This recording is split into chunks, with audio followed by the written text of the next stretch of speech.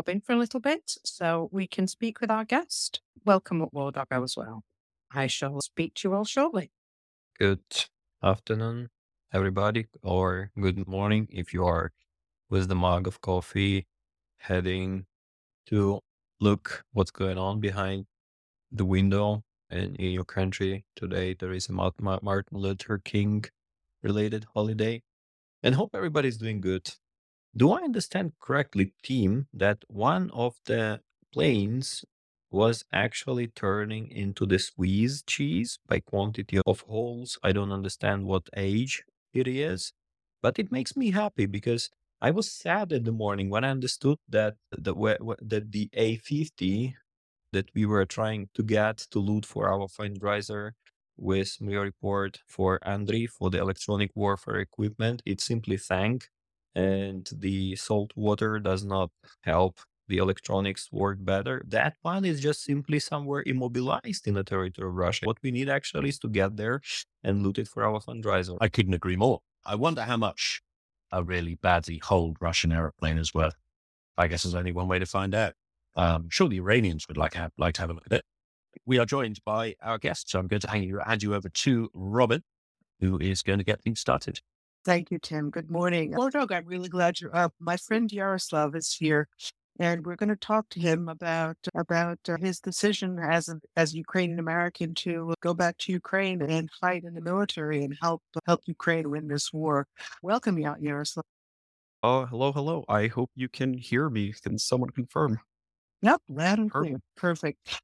Oh, good. This is the joys of the interwebs. It still amazes me a little bit that we can chat from so far away.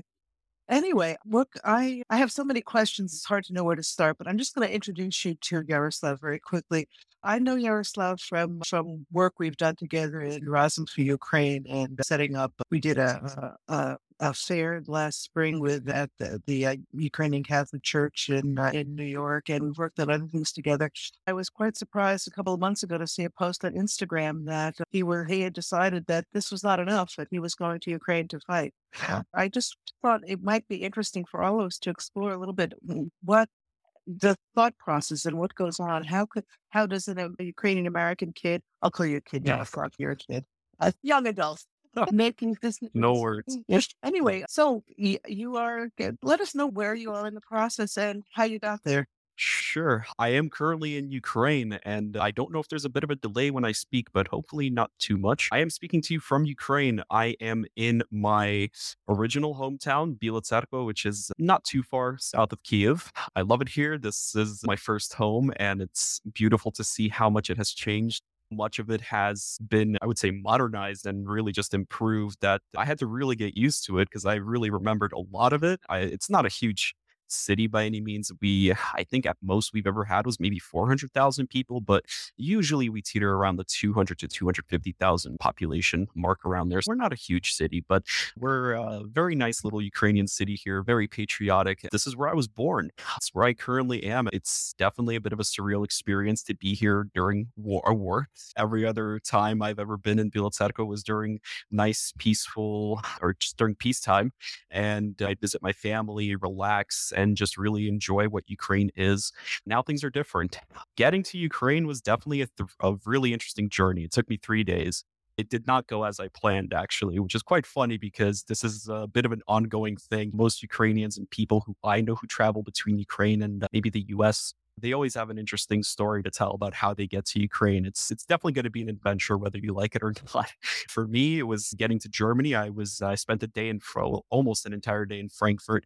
Originally, I was supposed to take a flight to Krakow, Poland the day after, but that got canceled and there was no rebooking. I have some beef with Lufthansa now, but I ended up actually taking a bus to Krakow, Poland. And then from there, I actually missed my train to, I believe it's pronounced Przemyśl or Przemyśl. I had to take a taxi.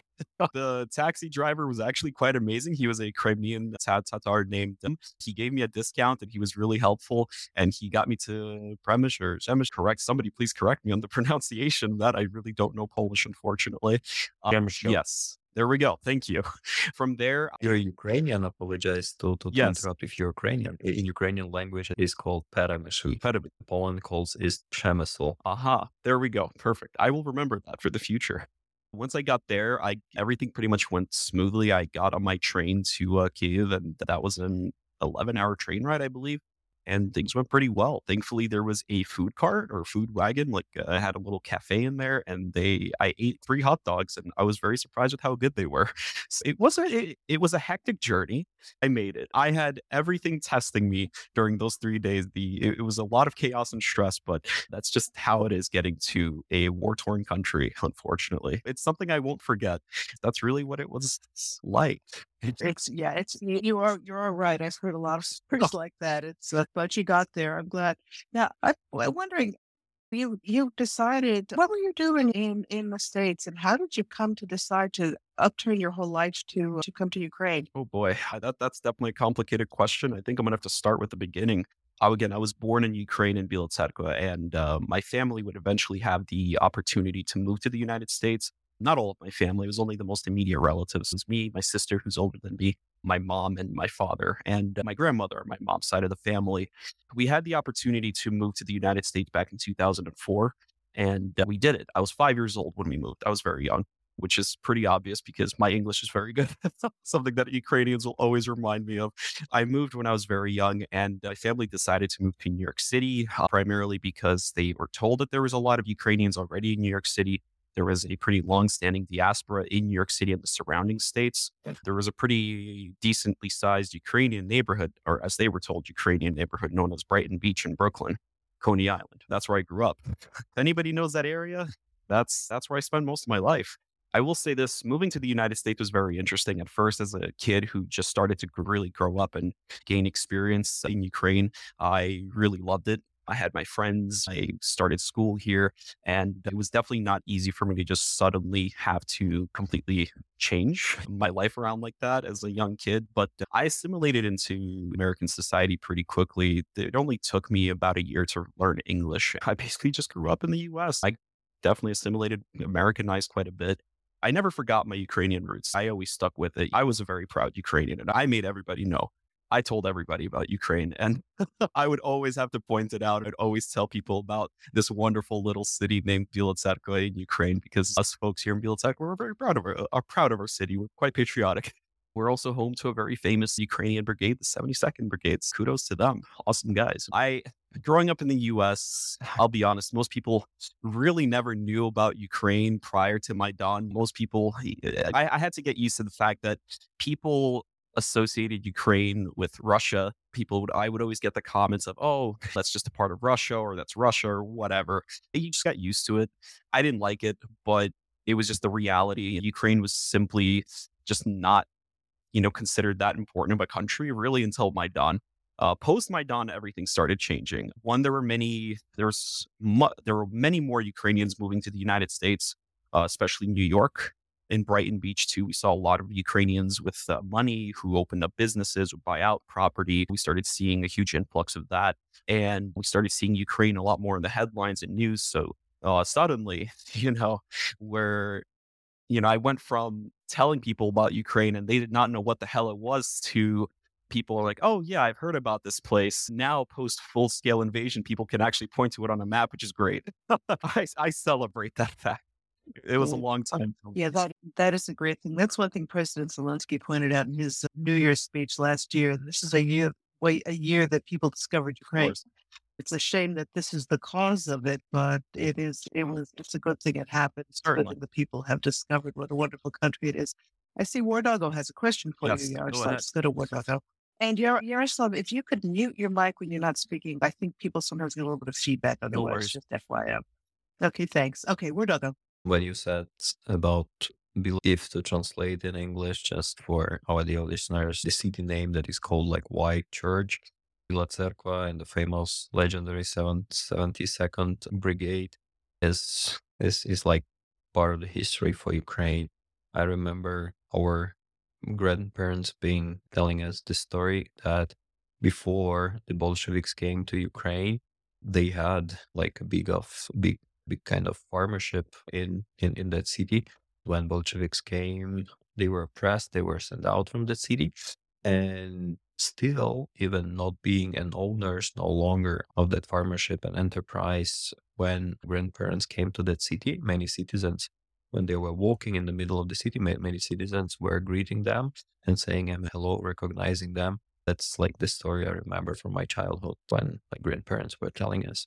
Question, I remember like all of these rumors and all of these stories that we are being caught on the streets, we are sent to army and we are forced to go, and Ukrainians resist going to army, all of this bullshit stuff for the country that has already 1 million armed forces army, and from which 440,000 are directly on the front lines. That's exactly the nation that didn't want to go to protect their own country. Those are the kind of stories we hear. For you as a foreigner, being Ukrainian but still living for a long time outside Ukraine, how did you make a choice not to go or not to go to Ukraine? That's not my question, but specifically technically, which brigade, which unit you go? Already someone you got to some recruitment process, how it actually worked? I believe many would be very much interested, because for like many perception is, as soon as you cross the border, you're immediately caught in slavery and they send you to army to die on the front lines. All of these crappy boost stories that many still follow after Russian informational attacks. What's your story on that point? Thank you so much. Of course, sure. It wasn't an easy decision to make, but with the start of the full-scale invasion, I actually wanted to go, like during the first few days, I was trying to find a way in to see if there's any unit or brigade or somebody who'd take me in. At that time, Ukrainians were lining up to sign up in the thousands. The lines were insane. There was no way I was going to get in unless I voluntarily just came here, and I knew Americans who did that, even ones who don't have any combat experience. They just came to Ukraine, joined up, whether it's with the International Legion or other foreign volunteer groups. They went out to fight, but that was extremely risky. I never actually served in the military. I don't really have any true military experience. I didn't want to do that. That would be incredibly risky and stupid on my end. But I've been looking for a way in for some time. And during that time, I being in New York is really the capital of, for example, protesting and really just in any sort of political activities. I was doing what I can to support Ukraine and get Ukraine out there. I helped organize rallies, marches, protests, other events. Just I did everything I can to support Ukraine the best of my ability. I always wanted to come here. I was looking for whatever way in. During the first year of the war, it was pretty complex. Things were definitely quite disorganized. It was not really easy to get into Ukraine and actually join the military, especially me as technically as a foreigner without any real combat experience. I just didn't really think it was going to be possible until last year around the summer. I started exploring. I started talking to a lot of my contacts here because I networked quite a bit. So I have a lot of connections within the armed forces here. I know a lot of foreign volunteers, and I asked them, I'm like, hey, I'm hearing that now it's possible to actually join, get some degree of training. You at least get some sort of gear. You'll get most of what you need. Of course, I can source and buy whatever else I might need. How, and really what are my options or opportunities that are available to me? Originally, what I did was I went through the application process of the International Legion. Admittedly, the Legion is going through a huge restructuring and there are issues, especially with recruitment. Although it's not just them, this is an overall issue within the armed forces right now, but it's being solved, I would say. That was really what I did in the beginning. I signed up and applied to them, and I started essentially contacting everybody I knew. I was like, hey, I want to do this outside of the Legion, maybe. Is your brigade or unit accepting people? I started preparing. Eventually, I decided to come earlier. Originally, I wasn't supposed to come as early. I'd rather come here if I was expected, but I also wanted to see my family here because I haven't seen them in years. The last time I was in Ukraine was during Maidan. I got to actually see the protests, walk to the camps. I thought it would be right to spend time with family and see them during the holidays.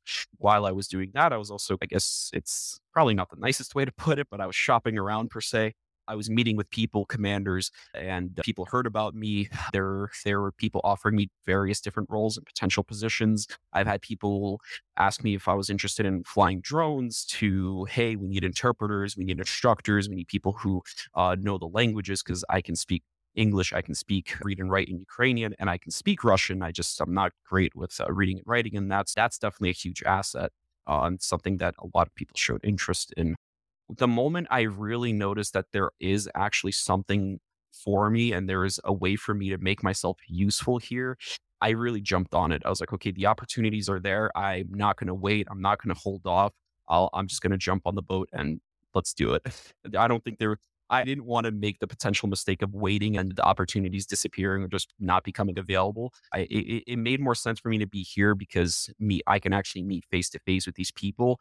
And if they potentially want to offer me a contract or show me what they have to offer, they can do it much easier. Rather than having to speak via Telegram or Signal or WhatsApp, so it just made more sense. When it comes to the specific units, I narrowed down my list of what I also found most interesting. Again, I want to make myself as useful as possible because that's the right thing to do. At the current moment, I'm connected with a amazing individual named John, who's with the 3rd Assault Brigade. They really would like me to become a sort of instructor/interpreter with them to really assist them with training because there's quite a few foreign instructors within their brigade. There is, as they explained it to me when I spoke to some of their people in person, they have a very large language barrier and they really need folks like me to come in there and just literally translate to Ukrainian troops during training. I'm totally for it. I saw that and I said, you know what? That's the right thing to do. I feel like that opportunity was just calling for me and I'm all for it. I will be actually going out and starting to get myself involved with the brigade and everything quite soon, most likely within next week. So this is the perfect time for me to speak to you guys because otherwise it would not have been available. That's basically how it is. It's really not that complex. I will be honest, if there are people who are interested in doing something, you just have to do a little bit of research. It's really not that complicated. If you're willing to network a little bit, you should do it. There are ways in. Will I recommend it? No. It's a very risky and very dangerous thing to do no matter what position you're in. Will I ever recommend it to anyone? No. I don't want to start trying to become a recruiter, convincing people to do it because at the end of the day, it's a very crazy thing that I'm doing. So that's really how it is. That's how it all happened. But Thanks. but Well, wait, God nobody. bless your craziness. Go ahead, Jordan. Wait, nobody. When you cross the border, nobody put you in the black van. Nobody put you on the front lines with the bar on No, your hand. that I've seen the video.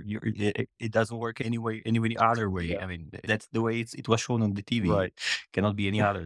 That is not how it happened. In fact, when I was crossing the border and the border guards who were on the train, the actual wagons, they go and they check everyone's passport. The moment they saw I had a U.S. passport, even though I was originally born in Ukraine, the lady gave me my passport back and didn't even ask a single question. She just asked, "What are you here for?" That's it. She gave it back to me and no problem. There were Ukrainian men on the train and they did not have any issues. They weren't just taking people like that on the train and forcing them to fight.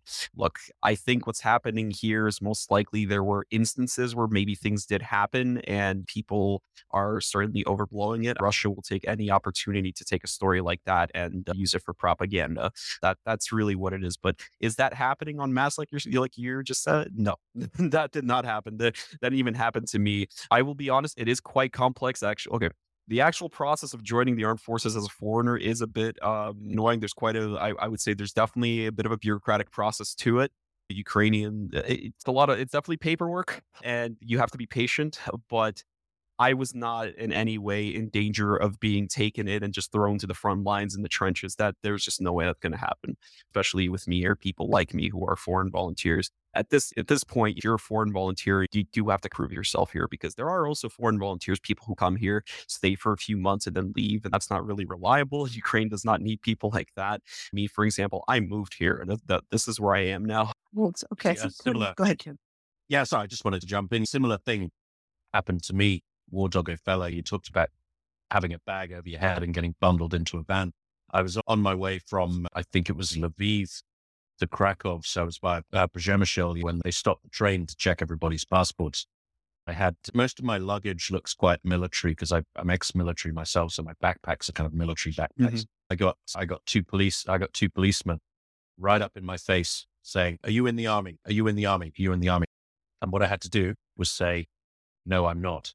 That solved the problem. It was amazing. Tim, that's so disappointing. All that Russian propaganda down the drain. Yaroslav, I want to go on to something else. I'm interested in growing up in the States. You speak fluent Ukrainian, you read and write. Did you go to Ukrainian school on the weekends like a lot of Ukrainian kids do? How did you keep your connection? This is where it gets quite interesting. I did not go to Ukrainian school. My parents, I think, knew about it and they knew that the Ukrainian diaspora communities, the really old ones, ones that originated from immigrants who came in the 19. They have these schools. They exist. For whatever reason, my parents were not really big fans of them. They just said, no, we're not going to put them into that. Most keeping my Ukrainian heritage was a bit of a struggle. I will thank my parents for speaking Ukrainian. Like, we primarily spoke Ukrainian within our household, which was a huge help. Like, most of my reading and writing, I had to learn on my own. So I would, over time, maybe find a way to purchase like a Ukrainian book, maybe a novel or something, or I would bring it from Ukraine when I would go, because I would go to Ukraine quite frequently. My mom used to like sending me out during the summers. I was a pretty wild kid. I liked being outside. I liked exploring. I liked being I was rambunctious. Is that the word for it? I don't know. My mom didn't want to deal with me in the summers as a kid who there's no classes during the summer here in the US. I would spend that time in Ukraine. Sometimes I'd get to go in the winters, and that is my favorite time to go to Ukraine. New Year's is a very big holiday for us. That was always the most ideal time for me to go. I love the cold. I hate the heat. That was really my main way of kind of staying connected to Ukraine, was getting to visit my family here. I wouldn't really just stay within my apartment. I would love to go out. I would always ask my aunt or my other relatives, hey, can we go do this? Can we go explore? Can we go visit this city or something? I used to love talking to people. We have a funny story within my family. My mom tells it to everyone all the time. When I was around 3 years old, we went to visit Crimea. We were out there on the beach. They have a little bit of a boardwalk and everything. There was a time where we went to sit down at a little restaurant to sit and eat, and they had like seats outside. Eventually, somehow, I was 3 years old, and I said, you know what? I was very curious. I'm going to walk away and just do my own thing. I almost got lost, but I decided to walk to a bazaar, and I was just saying hi, greeting people, talking to people, and people were freaking out saying, whose kid is this? Eventually my mom was able to find me, but I was like that. I always had that interest, and that Ukrainian side of me just it never disappeared. Again, a lot of it was just me having to really work to keep that a part of me. If I read, most of my reading and writing is self-taught, is reading, struggling, but I was learning. Duolingo makes that a lot easier. I'll say that. But also having people to speak Ukrainian with. My parents both speak it very fluently. They also read and write, so that's a great help. So I had someone to ask questions to, and then I had my family here in Ukraine.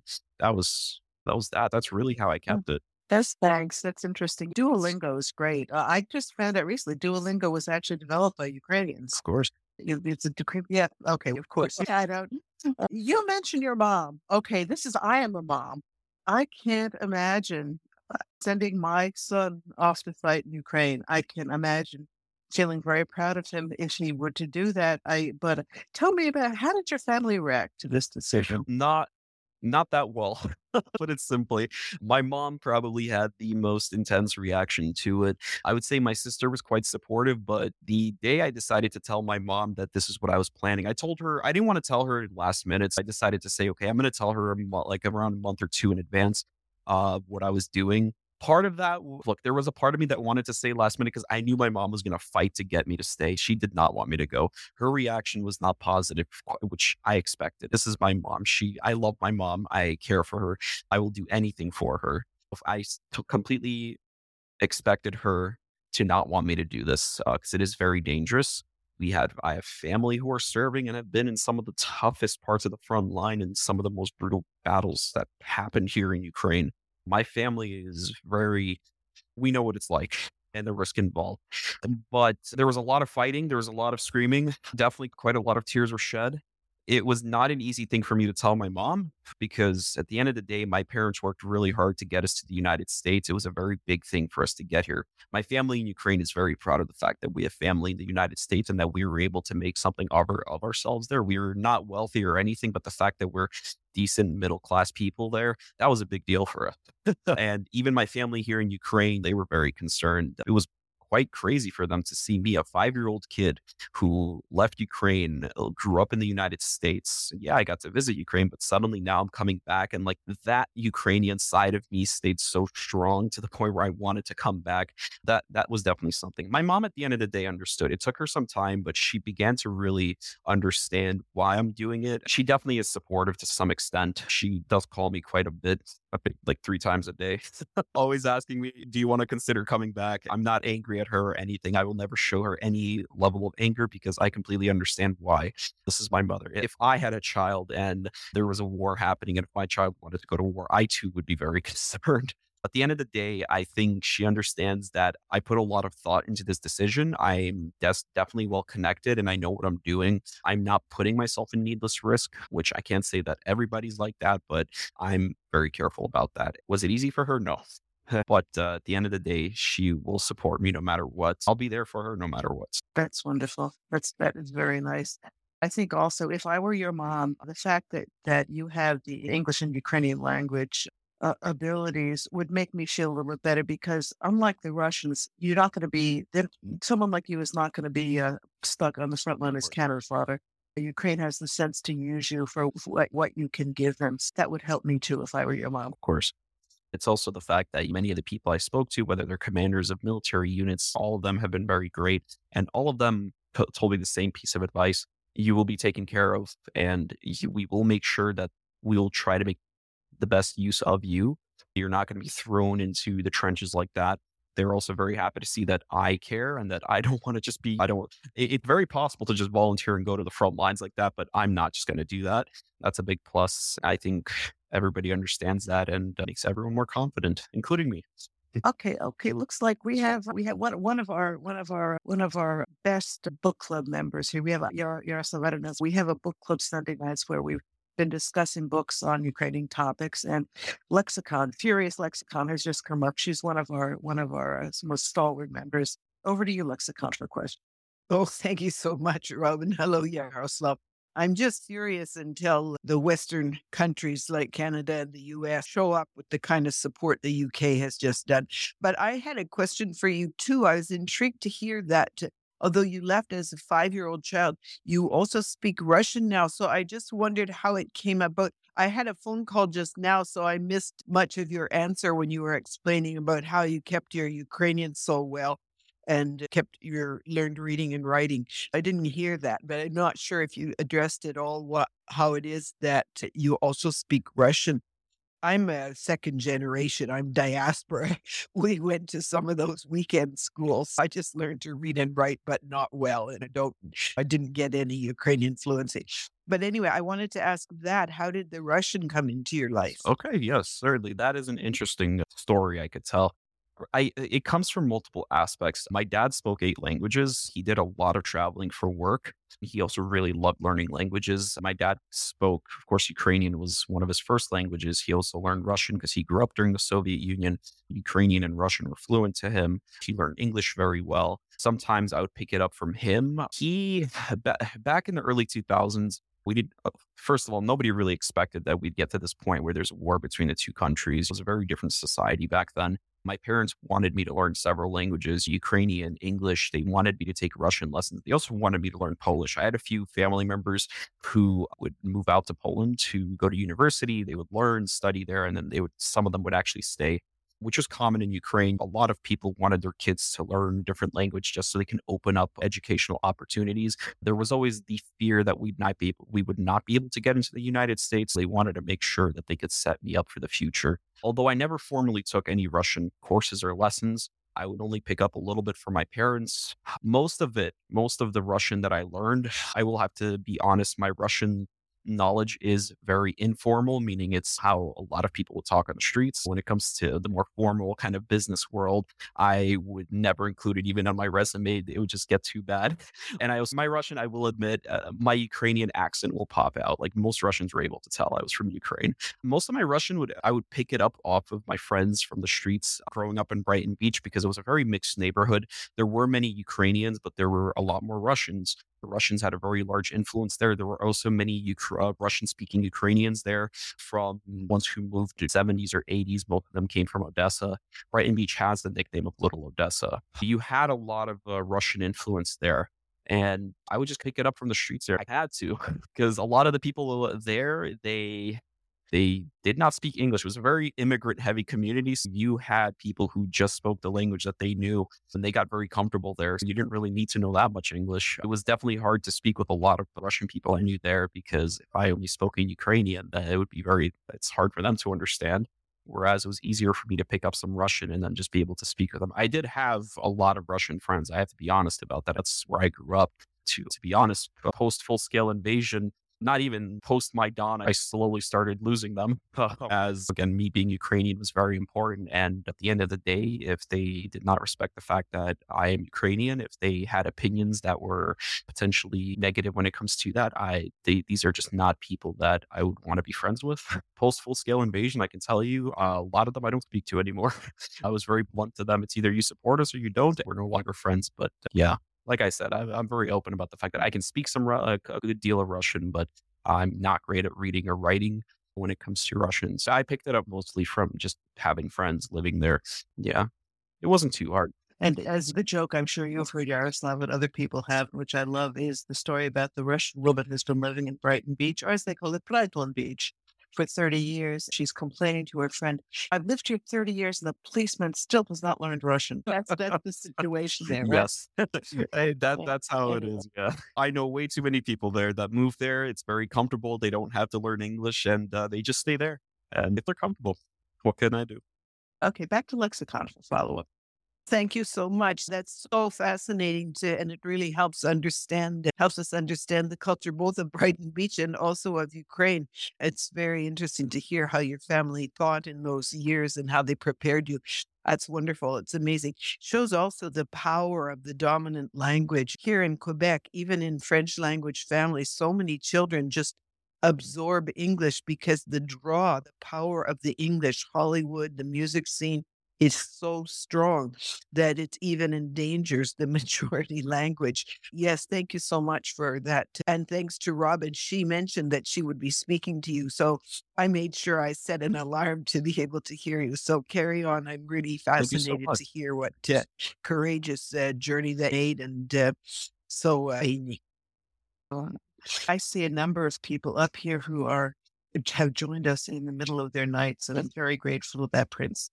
I wanted to explore a little bit. And that's the nice thing about interviewing someone you know is you can ask all sorts of questions that might be a little bit odd if you just stop somebody on the street and grill them about their life. This is a great opportunity for me. I'm just curious about what your professional life was like here. You obviously speak with you. You obviously have had a good education in the States. I assume you had a professional position. I'm just wondering what that was and how that's going to be translating into your life in Ukraine.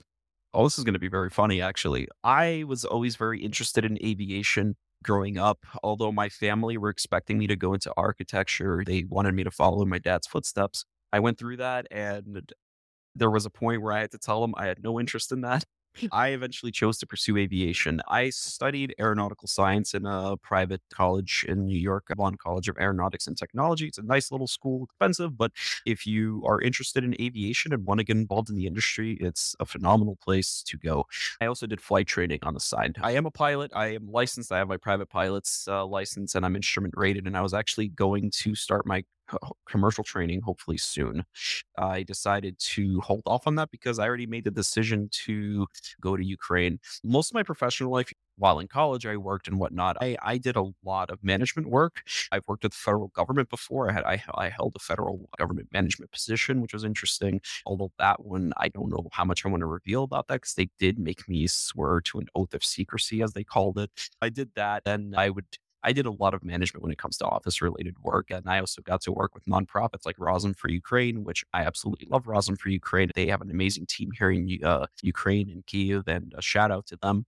They do phenomenal work. And that's really where most of my professional life is. It's just a lot of management, leadership related positions. I guess that, to be completely fair, when it comes to the aviation side of things, it does not translate well to what I'm doing now. I wish there was a way to do it. There were people who were trying to connect me to members of the Ukrainian Air Force. They're like, hey, you would be perfect to fly F-16s. I'm like, I don't know about that. I actually considered flying for the Air Force at one point while I was in college. There was an Air Force ROTC program. I was part of it, but I ultimately decided not to go through with it. I wanted to stick to the commercial industry. It's a growing industry to this day. There's very amazing potential to create a wonderful career. I put that on pause. I put all of that potential on pause just to be here in Ukraine because at the end of the day, Ukraine is my first home. I have a lot of family here that I love and care about. I love Ukraine itself, and it's my first home and it's on fire, and I want to do everything I can to try to help. That's really what it is. Unfortunately, my aviation experience will not translate that well. What does translate well is a lot of my management and leadership experience that I have. That's definitely going to help out. We'll see what happens. There is interest from the brigade that I'm going through with. They did express interest because of my experience. They said we should potentially consider you becoming a sergeant if we can get you to that point. It'll take time, but it's possible because again, they really do need people to be instructors and have that ability to speak the languages. Because we do need to train the Ukrainian armed forces and they do need that Western knowledge and experience, but we need to be able to actually translate that training well enough to the point where Ukrainians can learn it efficiently. So we'll see what happens. Honestly, I'm at the start of the journey. But is that management experience I think that's going to really be really useful along with the language. I knew that you had something to do with aviation. I'd never really asked about what it was exactly. That's interesting. I still think an F-16 pilot would be great.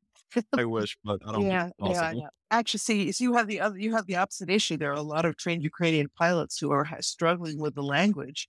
But yes, as I mentioned to Yaroslav before we came on, I have been struggling trying to learn Ukrainian, so I have a lot of sympathy with Ukrainians trying to learn English. I think it's a really our two languages don't complement each other that well if you're trying to learn it as an adult. I envy you having grown up with both languages. I'm curious to go back to the as Lex was talking about the Ukrainian diaspora. Did you find growing up that you had a different outlook than a lot of the second generation that was here? I often it's I know with my grandma my family comes from Germany, and then my grandmother had an interesting. She saw Germany through a rose-colored glasses because she had left before the war. I remember having my German cousins come to visit and saying, "Oh my, it hasn't been like that for 50 years." Did you find like a cognitive dissonance between your perceptions of Ukraine and what was held in the diaspora community, the attitudes? I did. I would say I understand it now more than I did growing up. I have to be honest, growing up, I knew about these Ukrainian diasporas existing, but I never really encountered them a lot growing up. I really got to know or learn more about them and really have more experience with them post full scale invasion. There is quite a bit of cognitive dissonance. I don't want to speak negatively of the diaspora because I don't think that's right for me to do because their lived experience and their situation is very different from mine. I don't think there's ever really any hard conflict between members of the diaspora versus me. I think the issue really came from the fact that they also did view Ukraine with rose tinted glasses. Although at the same time, it's really not right to say that. They have a view and understanding of Ukraine as Ukraine was a long time ago, back when Ukraine had its first experience with independence and then would eventually lose it because the Soviets would invade. A lot of the diaspora, especially Ukrainian diaspora in New York and like the surrounding area, specifically came from that time period. That the Ukraine that they understood was of that time period. That Ukraine ceased to exist a while ago. There were times where I would have discussions with members of the diaspora, even maybe potentially people who are influential within their communities, because they really set themselves up in the United States. They're a very close community. They have a lot of resources. They now have money and wealth. I appreciate a lot of what they've done. They have, to some extent, kept parts of Ukrainian culture alive. At the same time, I think with the full scale invasion, we saw them realizing that the Ukraine that they thought they knew does not really exist. Maybe that caused a bit of conflict with some of them. I've had some of them openly talk to me about some of their disdain about modern Ukraine, things that they don't like. Again, a lot of it really just comes from that simply their understanding of Ukraine and the fact that many of them have not been to Ukraine even till this day. It really shows. I've had members of the diaspora speak to me and tell me about how I guess you could say envy me is the right term here. But I don't want to say they were jealous or anything of me, but the fact that I was born in Ukraine and I got to experience modern Ukraine and they did not yet. There were always definitely things where I've also received comments about the language. There are, for example, Ukrainians that don't speak fluent Ukrainian. They might speak mixed Ukrainian, Russian. A lot of diaspora folks are not fans of that. They don't like the fact that there is Russian speaking Ukrainian, but at the end of the day, there's nothing they can really do about it. It's just how it is. And There definitely that cognitive dissonance definitely did exist, but I don't think it openly created a lot of conflict. I think at the end of the day, everyone learned to understand for the most part. I've had my criticisms of the diaspora. My criticisms simply come from the fact that they hold on to a lot of really old Ukrainian history that a lot of Ukrainians in Ukraine today don't really care about anymore. Russian propaganda loves to propagate Bandera and all of that stuff. If you come to Ukraine speaking about Bandera, people look at you like you're crazy at this point, honestly. It's almost like a social taboo. That was also something because a lot of the Ukrainian diaspora do hold on to that history because they're very connected to it. Maybe there's a bit of conflict there, but to be completely honest with you, I never tried to focus on it because I didn't want to create any division. I always respected people and their story, and I always found it interesting. The Ukrainian diaspora was interesting to me, and I also really appreciate some of the aspects. Like, for example, they really did keep a lot of Ukrainian culture alive within their communities, from dancing to music and literature and other things. Do appreciate them and respect them quite a bit. There definitely was some degree of division at one point, but I think now with the full scale invasion, we've united and we're all fighting towards one goal. Yeah. That has, I'm sure, has made a difference. I think this is an immigrant issue generally. The country you left gets frozen in time in your mind when you left. I have a friend who left Ukraine in 2000, which was really a very bad time economically. We laugh at each other because he says, which is not true, but he's, oh, you're much more of a Ukrainian patriot than I am, which I don't think that's the issue, but it's hard for him to see beyond how hard it was for him when he decided to leave to really understand that things have changed. I think that's a very common immigrant phenomenon. Certainly. Anyway, okay, I think Tim has a question for you now. Over to you, Tim. Sure. Thank you. Thank you, Yaroslav, for your remarks on the expat attitudes. That's fascinating. I've got a related question. I spent a month in Ukraine earlier on last year, mostly interviewing politicians, political figures, military figures, people like that. Quite a common theme in those interviews was the change in Ukrainian political attitudes since 2014. Yes, but definitely since 2022, in that there was once this narrative, or there was once this belief in Ukraine that is lent on quite heavily by the Russians as a propaganda narrative, that Ukraine can be in both camps, right? Ukraine can enjoy warm relations with Russia. Ukraine can also enjoy the economic benefits of closer relationship with the West. The politicians I met, particularly those of a certain age, let's say people in their late 40s, early 50s, used to really believe that. And of course, the Russian invasion of 2014 and the subsequent escalation completely disabused them of that notion. What surprised me was there was at one time this sense of brotherliness. Quite recently, that sense of brotherliness obviously evaporated. I'm wondering if the same is true among the expat community, particularly in the United States. Has there been like a shift in attitude? As I experienced, yes, there definitely was a huge shift in attitude. Look, me growing up, I never really personally considered Russians my brothers in any way. My father was very against it. He really drilled it into me. He made sure I knew the history. My family does have a dark history, especially on my mom's side of the family, the Soviets. I also can't deny that there were Ukrainians like that, and I did encounter them even where I grew up in Brighton Beach, especially from the more older generations, the ones who may have come from the Soviet Union in the late 80s, for example. There definitely was a feeling, and some of them would say, oh yeah, we're brothers and whatnot. Even one of my grandfathers felt that way. Once we've really started to see Russia get more involved in Ukraine and really attempt to control Ukraine and essentially just force us into relations with them and whatnot, I think all of that started to disappear. In the United States, I would be hard pressed to find Ukrainians who are like that, where they believe that, or they still have any sort of sense of brotherhood or anything related to that. I would be hard pressed to find that. Here in Ukraine, it doesn't exist anymore. I don't think I can find one person in Ukraine, of course, but with the expat community, I think that has disappeared, especially with the full-scale invasion. You'd be hard-pressed to find it post-2014, post-Maidan. With the full-scale invasion, I think it would be very hard to actually find that kind of sentiment at this point, especially where I was in New York City with the Ukrainian communities that existed there. I have to be quite honest from just my experience alone that I did not feel any of that sentiment anymore. Or I didn't see it. Sure. I was fascinated to learn that it was once a political thing. Oh yeah. in Ukraine, Oh yeah. right? Oh yeah. It was. Obviously, it's not now. Thank you very much, Robert. Thank you. Oh, I see. Here we have Latin is up. Let's go to this question that I want to ask you something else again. Go ahead, Latin. Hey, thanks, Robin. Fascinating conversation. My question is, this is coming from I think it sounds like a fellow aviation enthusiast, although I never learned to fly. But I was interested in that part of what you were describing, and I know that you made it clear you're not working with or close to the Ukrainian Air Force, but seeing as you came from there and you might have followed military aviation and its progress since Ukraine's second independence, I'd be interested in hearing any thoughts you have about where they've come from and where they are now, because I followed them way back in the 90s and saw this very large, bloated force with all this incredible amount of surplus Soviet equipment, and watching the progression, and sadly through combat experience too, to where they are now, it has been really interesting for me. I'd be interested in hearing any thoughts you might have on it.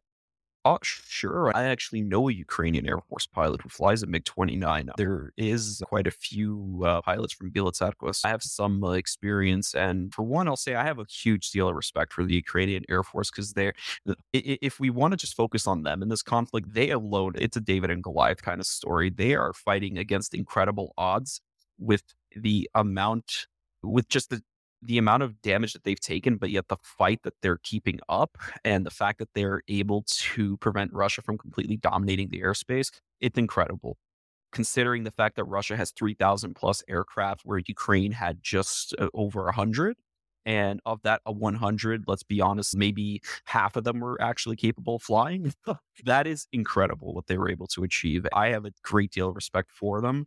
I have my opinions, of course, but at the end of the day, I think it'd be more important for me to just stress the importance of the West helping the Ukrainian Air Force, especially with aircraft, because Ukraine is very outmatched when it comes to aviation. That is a field that Russia has a very large advantage in.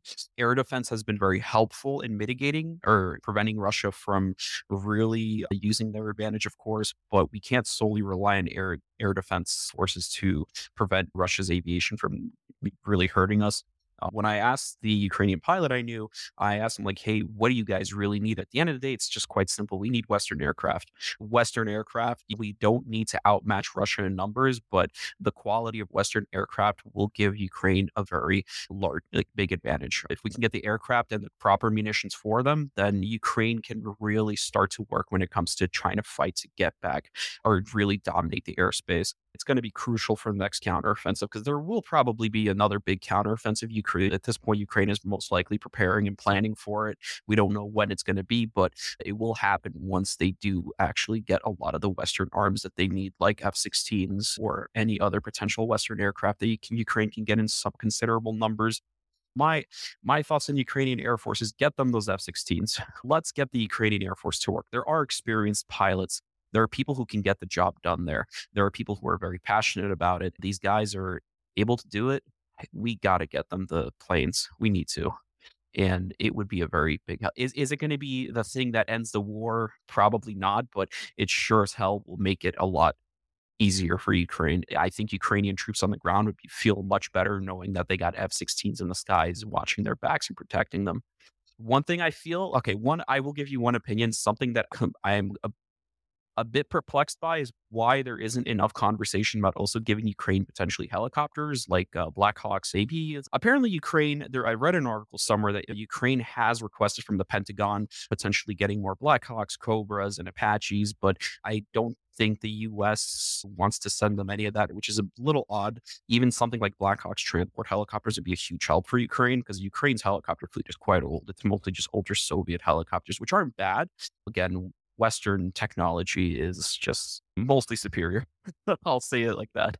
It would potentially be a huge help, because Russia does have a pretty large number of attack helicopters. That's something we saw with the last counteroffensive. They really took use of those attack helicopters, and they definitely hurt us quite a bit. Ukraine really doesn't have anything to match something like a K-52 or K-50.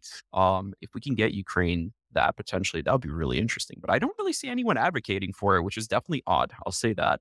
Because helicopters can make a huge difference on the battlefield, especially when it comes to, for example, evacuating wounded troops. If we can actually start doing stuff like that, I know that would be a great help for Ukraine. My thoughts on the Ukrainian Air Force are as simple as that. We need to get them the tech that they need, because they are ready and they are capable. They just don't have the means to fight to the best Thank you. It certainly makes sense. Back to you, Len. Thanks for that. That's really interesting insights. I've said before on this space, others have said it. A couple of points, just to echo some of the points that you made, that I think were important in the big picture. We're not going to get into the weeds right now. That's for something called the air wing, by the way, which sounds like you should probably get in on. We have some guys on this space that like to get together every now and then, and especially with what's happening today, we may have one soon. But that would be great to have you along. You mentioned a couple of things that sparked my interest there. Like, for example, the idea of where they came from. To me, this is historically on par with the Finnish Air Force 1939, with the Israeli Air Force 1948, really being able to, completely against the odds, where you would look at the ledger and think there's no way they're going to even survive. Here we are with 2 major losses to the Russians announced today and still fighting. That's on the historical side, big picture. You mentioned the helicopters, and I think that makes me think of 2 things. First, that the role of the Ukrainian Army aviation has been absolutely tremendous in this conflict. Maybe you had a chance to see some of that up close. Like you said, they're still very much using the Soviet stuff with nothing immediately in the pipeline to change that. I want to ask you about the big picture of where you think this Air Force has to go, because from my point of view, it looks like this is an Air Force that, probably may not be a NATO Air Force in the short term, maybe even medium term, but it's going to have to make the transition to, and it's historically unprecedented, to, in the middle of an existential crisis, to really begin this transition from one source of weaponry and one doctrine to Western. It seems to me that the big picture here is that, people have been laser focused on F-16s, rightly so. It's an important thing they have to have.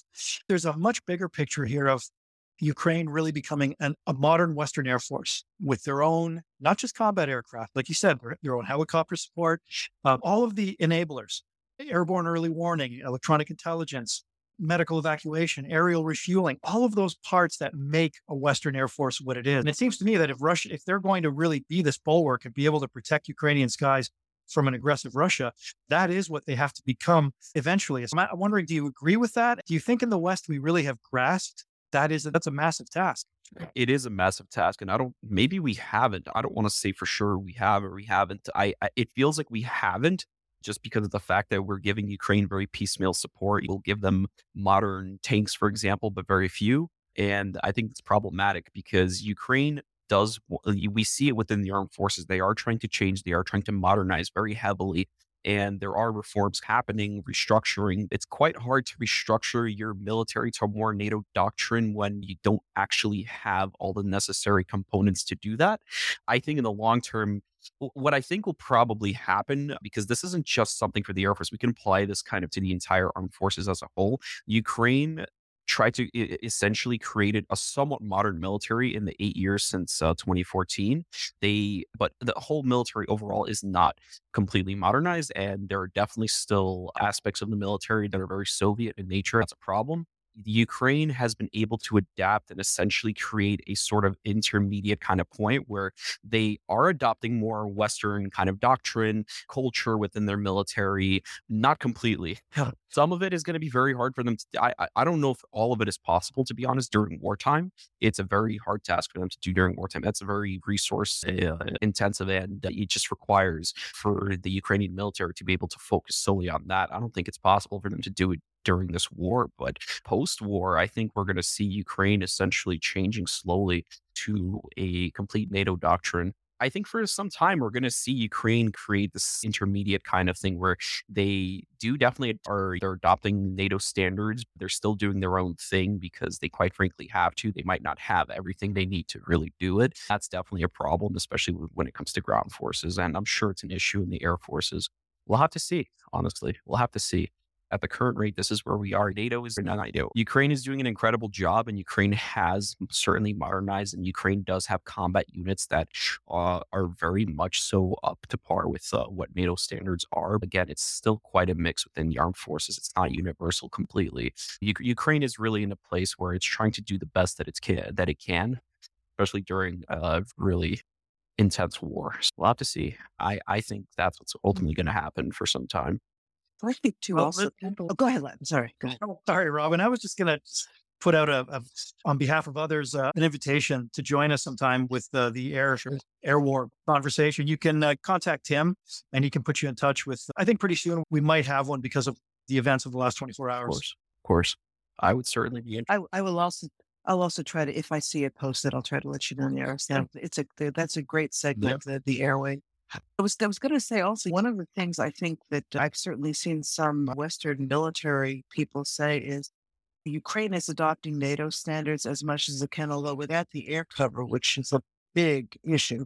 But also, Ukraine, as of necessity, has been very innovative in certain things. I think that it's going to find that as much as Ukraine has to gain from adopting NATO standards, that Ukraine's experience is going to really inform a lot of NATO countries that haven't had that experience. I think that's going to be an important thing going forward as well.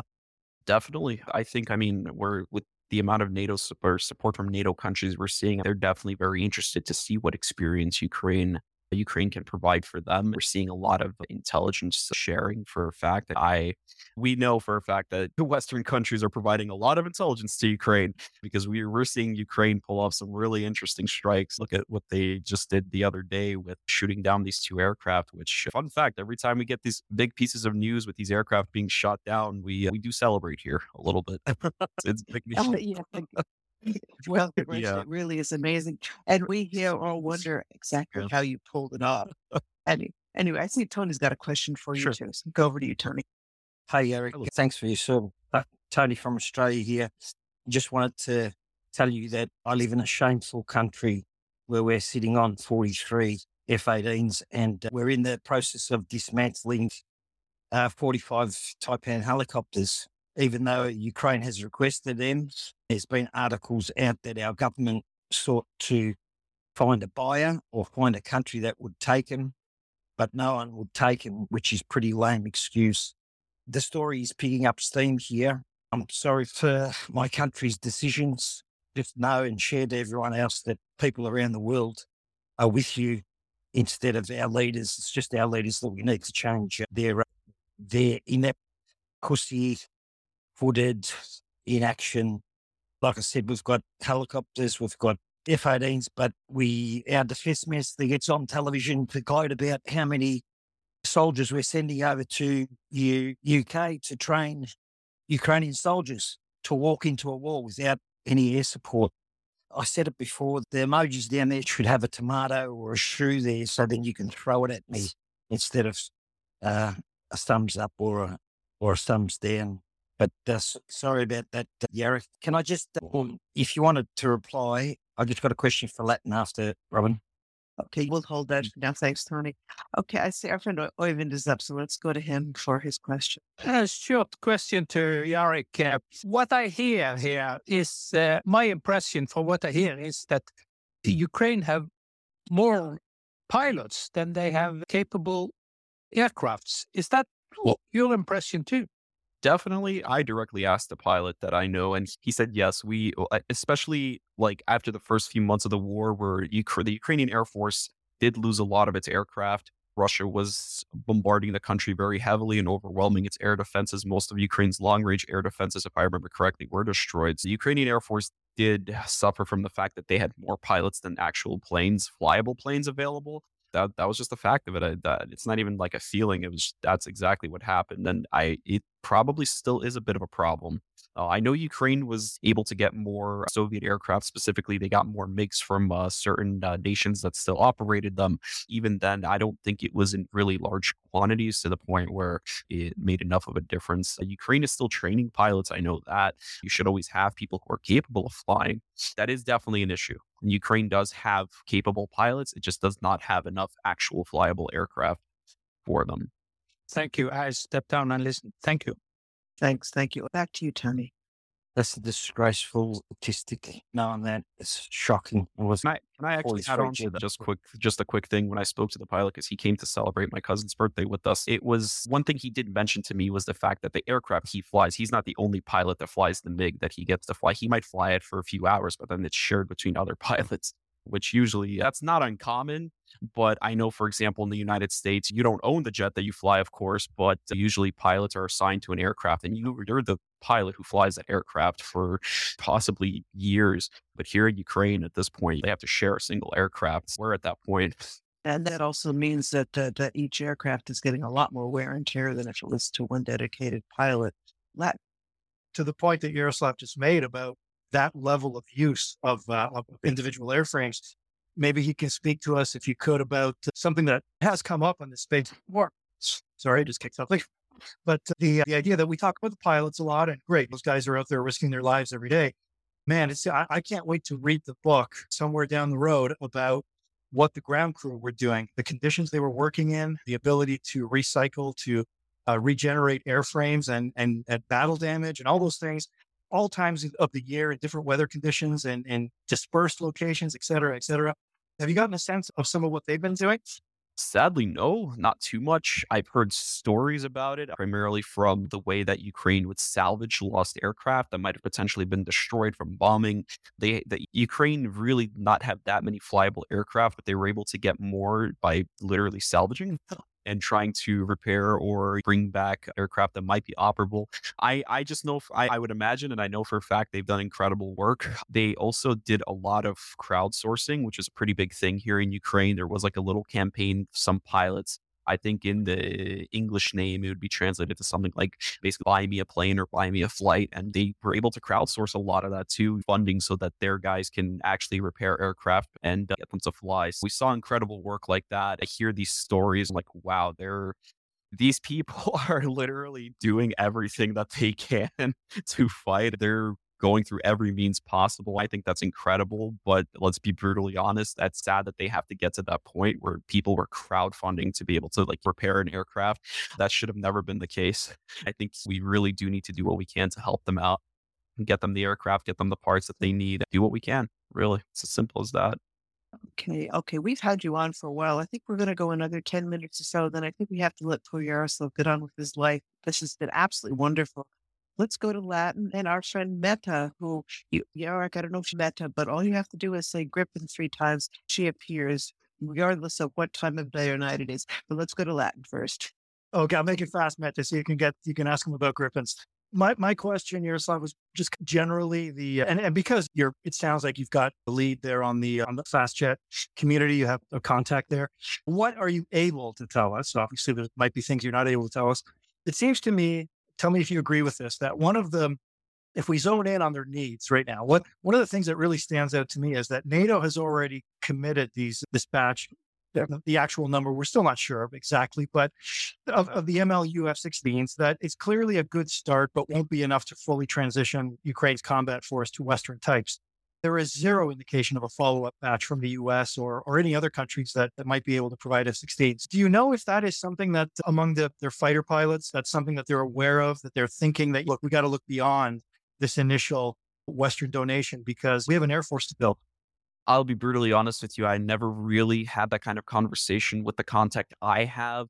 I can't really say too much on that. From what I do know, I think they are definitely looking towards the future and looking beyond because they are trying to build as much of an effective air force as possible. Even if they get the planes that they need or not, we can't just simply say that the Ukrainian Air Force is going to be a proper Western Air Force. It's still going to be the Ukrainian Air Force with much better technology. Ukrainians will have a long way to go to really being able to properly master and really put these kind of weapon systems to use most effectively. So we'll see. Unfortunately, I'm going to have to say no. I never had that conversation with him, although I could ask. I could get back to you with that. And we hope this will be only the first of many talks we have with you. So you can put that on your list of things to look into for us. Now let's go over to Meta. Good evening. Good evening. Great to have you here, Eric. Yeah, Ito is the head of the Ukrainian Air Forces. He has also 3 different kinds of airplanes, and that is F-16, F-18, and Griffins. Europe has donated now 60, 70 F-16s, and the pilots are training at the moment. It's a little bit longer training than we hope. But anyway, they are there now. The day is approached, and the Australian F-18, that's bugging me as well, Tony. And it's not your fault, of course. But just to have them dusting somewhere, it ridiculous. I'm from Finland, Eric. We still fly F-18 and we are a bit closer than Australia when it comes to training. I think we could take those F-41 F-18s and start training them whilst the home pilots are flying and their maintenance is working. As you maybe know, Zelensky has asked for the Finnish F-18s but a couple of times, but we can't give them before we get F-35s.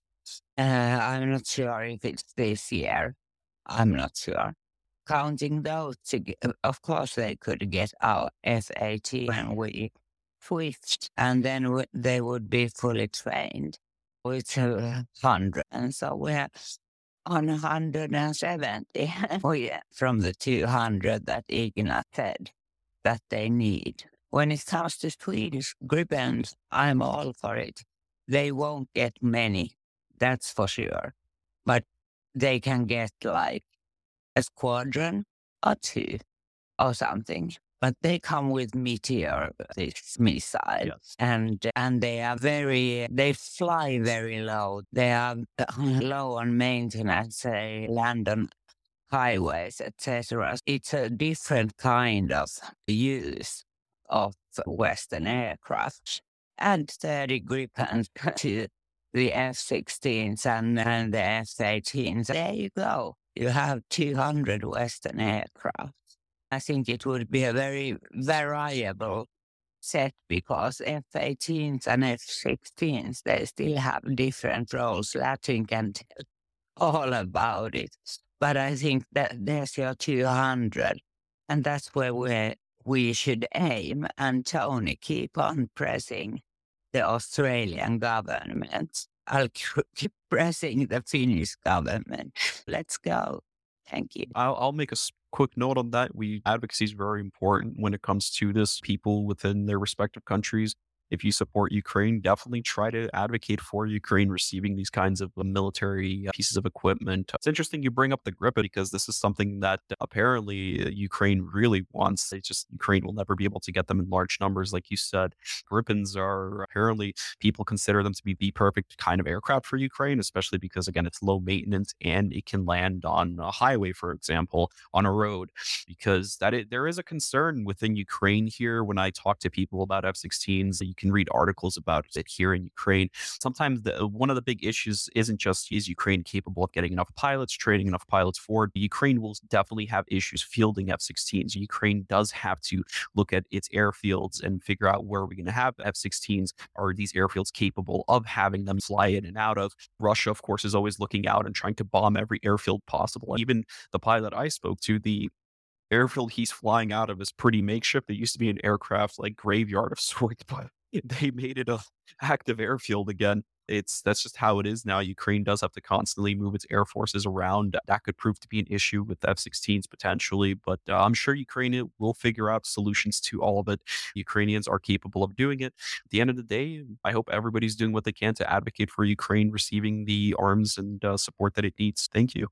Thank you, Yaroslav. That is true. We have CC coming up all the time and reminding us to keep annoying our representatives in our home countries to keep up the pressure that Ukraine needs to get the weaponry that we have available and quickly. Back to Tony, and I have one more question about how the news from the U.S. and UK, how it's affecting the state of mind in Ukraine. But let's go to Tony first, and I think we're going to wrap up in another few minutes. So Yaroslav does have a life to get back to. Over to you, Tony. Thanks. Sorry, Yaroslav, for calling you Yarrick. I missed your name at the beginning. Oh, no, it's okay. That's what my parents called me. So if I get to know you, that's usually what people call me. So you can call me that. All right. And that's good. I'm glad to be part of your family. Rest assured that we're on the case here. There's apparently 73% of Australians are with Ukraine, and we are doing what we can, Mete and Yarrick, for the F-18s and helicopters and whatever we've got surplus. You probably don't know, but we've gotten 660 cold weather jackets that I think are probably in Ukraine now. We're after another 1,460 jackets that are due to be sold public auction. We're onto that. And I'm conscious of Yarek's time. Most of my questions, Robin, are for Latin if you're going to hang around with regards to the taipans. Yeah, Latin will be around for a while. I hope so anyway. Yeah, Brooks. I just want to ask. Good. Thanks, Latin. Okay, Thank Yaroslav, you. I want to ask you one last question. Then, unless we have other pressing needs, I would like to let you go. I'm curious about the waffling that's going on in the U.S. in terms of when the aid package is going to be passed and and exactly how much it's going to be. Do you see much effect of that? I would, if I were in Ukraine, I think it would really disturb me a lot. I'm just wondering what effect that's having on I mean, on people in Ukraine. the short answer to that is yes. I've been here for just over a month and I've been doing everything I can to assimilate as quickly as possible and really understand where people are here. Ukraine is again a country at war, of course, and there's a very dark and grim reality that people are existing in right now. War brings with it very kind of dark characteristics. It kills a lot of optimism and it's hard to maintain hope. It's a constant fight to just keep that. I do get questions from people. Some people figure out, oh, wait, he's from America or he's from wherever. People ask me, is America still going to support us? Do they care about us? Are they just tired of this, supporting us at this point? There is, to be completely honest, some degree, like a sense of abandonment. People do think that the US might potentially not support Ukraine. When it comes to Europe, people feel very strong support from Europe to the Europeans that you're doing a great job. Thank you. Literally, like, thank you. Ukraine is very grateful for that support. Ukraine is very grateful for all the American support. There is questions are starting to pop up. People are starting to question it. They see articles, Ukrainian media is reporting about it. People don't know if U.S. help is going to be reliable in the near future. They don't. Some of it also comes down to the fact that, look, people here might not fully understand how U.S. politics works. Sometimes, yes, I hear that this aid package will get through. It's going to take some time. But still, at the end of the day, people are concerned, they are worried, and they don't really know what the future is going to be like.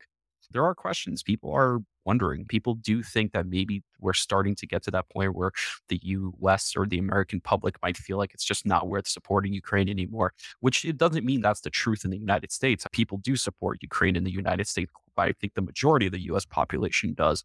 It's just that, unfortunately, when it comes to our Congress and our politics, there's a lot of games to be played, and there are unfortunately certain politicians who don't really care as much, and they might put their own interests above others. That's just how it is. That's the answer I'll provide you here. Not to get too deep into it, but yes, it is having an effect. So, for all of us in the States here, redouble your efforts. We got to push our legislators to do the right thing and get this aid as quickly as possible. With that, I want to thank you so very much, Yaroslav, for giving us so much time this morning. I hope this is only the first of many conversations. We'll keep in touch, and I'm hoping as you go on with your journey that you'll be able to come back in touch with us and let us know what's going on with you. Definitely. I would love to do that. Again, thank you for having me. Again, I apologize for not being able to do it earlier, but we were able to make the time today. And hopefully I answered your questions and I gave you guys some insight. If you ever want to contact me, feel free to. I can't promise an instant response, but I'll try to respond as soon as I can. Terrific. Thank you so much. Thank you for your service to Ukraine. We all appreciate it very much. Thank you for all of your support. Thank you. Slava Ukraini. Heroям slava. Goodbye. Okay, bye-bye. Bye-bye. Okay, Tim, I think I'm going to, let's see, we're going to bring Marcus back up, and I think I'm going to take my leave of you guys in a moment. Also, thank you so much for everyone. This is a great conversation. I really appreciate everyone coming up and asking great questions and joining us. I hope we will continue in the future. Yeah, I think, Tim, I'm going to turn it over to you. I'm going to get out of Marcus' way so she can come back up. Thanks, everybody. Have a wonderful day. Slava Ukraini. Very much, Robin. Always a pleasure to hear from you.